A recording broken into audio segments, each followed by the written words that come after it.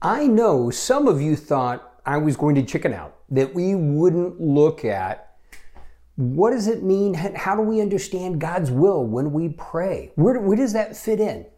But today, we're going to cover it. Today, you get a 2-for-1. We're going to learn a word definition and look at God's will at the same time. So a bugaboo is something that causes a disproportionate amount of fear or distress. And so I think that's really the best way to describe this whole concept in prayer of what is God's will. So 1 John 14 and 15 says this: "We know that if we ask anything according to His will, He hears us. And if He hears us, we know we have the thing we've asked of Him."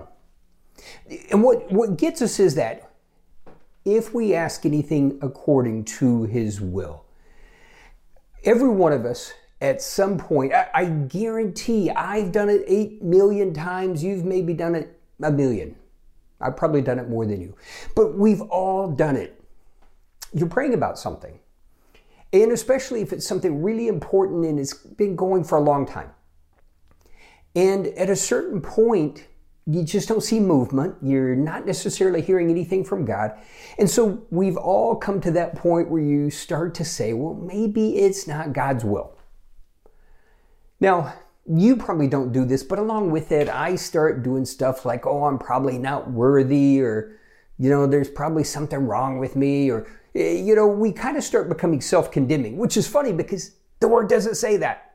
We are more critical of ourselves than God is so often. But we've all done it. We got to that point. We didn't see the movement, and we've done it. We've said, maybe it's just not God's will. This is a verse that's a bugaboo for us. We don't know often what to make of it. Now, it's an easy one to quote to someone else, but it's so difficult in our own life. Where do we fit it in? Now this is interesting. So we're going to look at this today because it is so important. Now, there are those in the faith movement, not all, but there are those in the faith movement that take it where it says, we know that if we ask anything according to His will.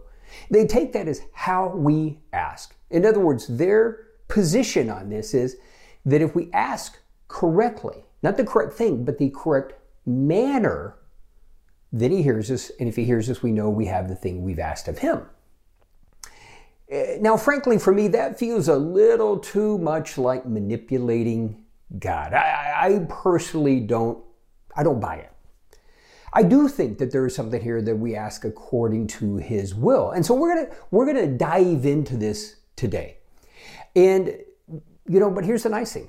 We know when it is His will, not only does He hear us, but we get what we ask of Him, even if it takes time. Okay? So let's dive into this. And I want to kind of just put two things out there because so often there's things that are important to us. There's things for the kingdom and there's things for us. And there's things that really are dear to us. Now, we do have to periodically be willing to, like Abraham, put those on the altar so that God may decide what He wants to do with it. But we have to be careful that they don't become idols. And we're going to see that. So another passage that I hope will help us look at this, help us see this. In 1 John 3, verses 21 and 22, it says that if our hearts don't condemn us, we have confidence before God. We could approach Him and get whatever we ask. If our hearts don't condemn us. Now, first off, let me be clear. It's talking about sin, okay? If our hearts don't condemn us, if there is not a serious sin in our life that we're like in denial of, if our heart doesn't condemn us, then we have confidence before God. If we do have something, let's repent, let's get it out, okay? But if our heart doesn't condemn us, but I want to kind of take another look at this. I want to take a little bit of artistic license just to help you see how I perceive this. When we're praying about something, if our heart doesn't condemn us, in other words, if I'm asking for a private jet, that would be fun, but it does kind of feel a little selfish. Now, if the Holy Spirit said, Randy, I want you to have a private jet, okay, let's pray it. But short of that, I think my heart kind of condemns me on that a little bit. That, that's just, like we saw in the last episode, spending it on my pleasures. I want to kind of challenge us that when we go to God with a desire, remember, what have we learned so far as we explore God's Word? I just love this. I love exploring God's Word because we know it's true. And so let's make the most of it. So what do we learn? So number one, we have a role to play in God's economy, how He's structured things. We are His representatives and we have a role to play. And He, for His purposes, has limited Himself based on our actions. Now, He is God. He's God of the universe. He's bigger than heaven and earth, right? He created all just by His spoken word, but He has chosen to limit Himself based on what? Our participation. He created us in His image. He gave us attributes similar, not exactly, but we're a pale reflection of Him. We were created in His image. Now, we don't have the majesty, the holiness, but we're created in His image. So we have a role to play, and often He's waiting for us to step forward in prayer. And we saw in the second episode that Jesus was very direct in we have to be tenacious, persistent in prayer. And we see, so often what God talks, in Isaiah about, and Ezekiel, He wanted people to pray so that He could take a different action. So we have a role. We need to be persistent, but we also need to check our motives. Is it just for our pleasure? Now, God does, in His gracious generosity, give us just things for us to enjoy, just for us to have fun with, okay? But what's our motivation? Will we, that thing He's given us that we find so much joy in, will we give it to someone else? Will we share it with someone else? I'll give you a really good example. A bad example, but I'm going to give you the example anyway. Back in 2000, I know some of you going, wow, that was a million years ago. I actually won a car. And I literally, my first reaction was, and it was a nice car, it was a BMW convertible, a little Z3. My first reaction was literally, God, who do you want me to give it to? And it sat in my garage for a couple of months because I was waiting for God to show me who to give it to.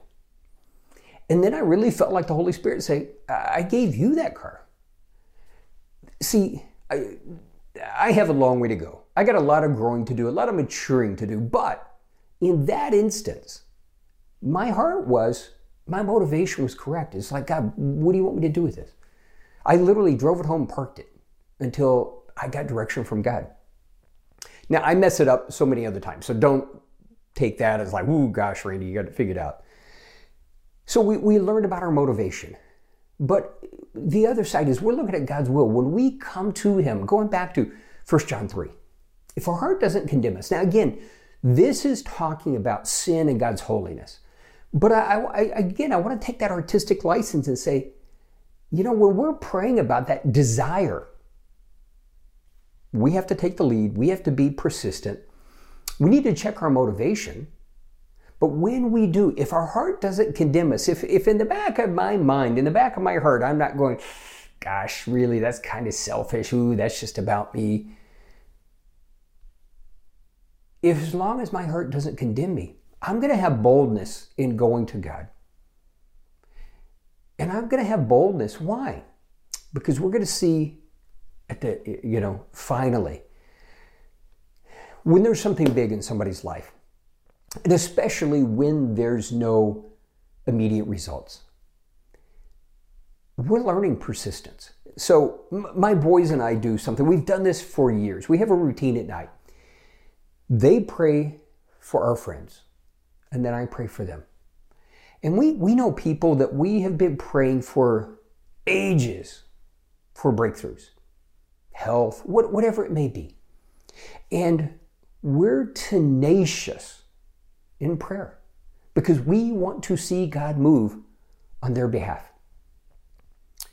So our heart doesn't condemn us. So that's a good litmus test. But the reason I'm telling you this story is this. When do we quit? When do we? I'm not saying I have all the answers, but when do we quit? Well, here's what we do. We keep going until either our heart condemns us, not doubt, because doubt is the tool of the enemy. If our heart condemns us that, our motivation's wrong.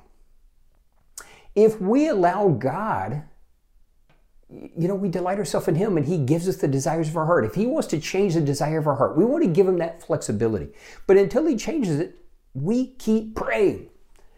And then finally, when do we, if He doesn't change our desires, if our heart doesn't condemn us, when do we put it to bed? When do we give up? And that's when God says, it's not my will. Now that sounds pretty direct and profound, but we have got, doubt is the crusher of our confidence. And we start to question those things we're praying about. We question, well, is it God's will? There's a perfect example of this in 2 Corinthians. And Paul asked the Lord 3 times to take away this torment that he had, to take away this thing. Lots of debate over what it was, but it doesn't matter. What we see is 3 times Paul is going to the Lord asking for relief. And God says no. But see, God in His graciousness told him why. And he said, first off, God said to him, my grace is sufficient for you. In your weakness, my strength is demonstrated. But Paul understood. See, Paul had been given amazing revelations about God, His kingdom, His word. And Paul realized this was to keep him from becoming overproud. This was to keep him from being the cause of his own destruction. See, if Paul had been lifted up in pride, it would have led to his own destruction. So God saying no to Paul was not a negative. But frankly, God saying no to Paul was literally for his good, that God would be glorified. And look at all that Paul accomplished. So when does my family, when do we give up in prayer? When either our heart condemns us. We just know it's wrong. We allow God the flexibility to change the desires of our heart. If He changes the desires of our heart, okay, then we change our prayer. But finally, if neither of those happen, when do we give up? When do we stop praying? When God says, that's not my will. We're not perfect at it. We're still learning just like all the rest of us. But what are we committed to? We don't stop until God says so. I'm hoping this will encourage and challenge you to bold prayer. We need to see God move. We want to see God glorified, His power displayed. And you and I, we just receive the overflow blessings. We live in a world that needs God more than ever. We need God's power. And He wants you and I to be His instruments.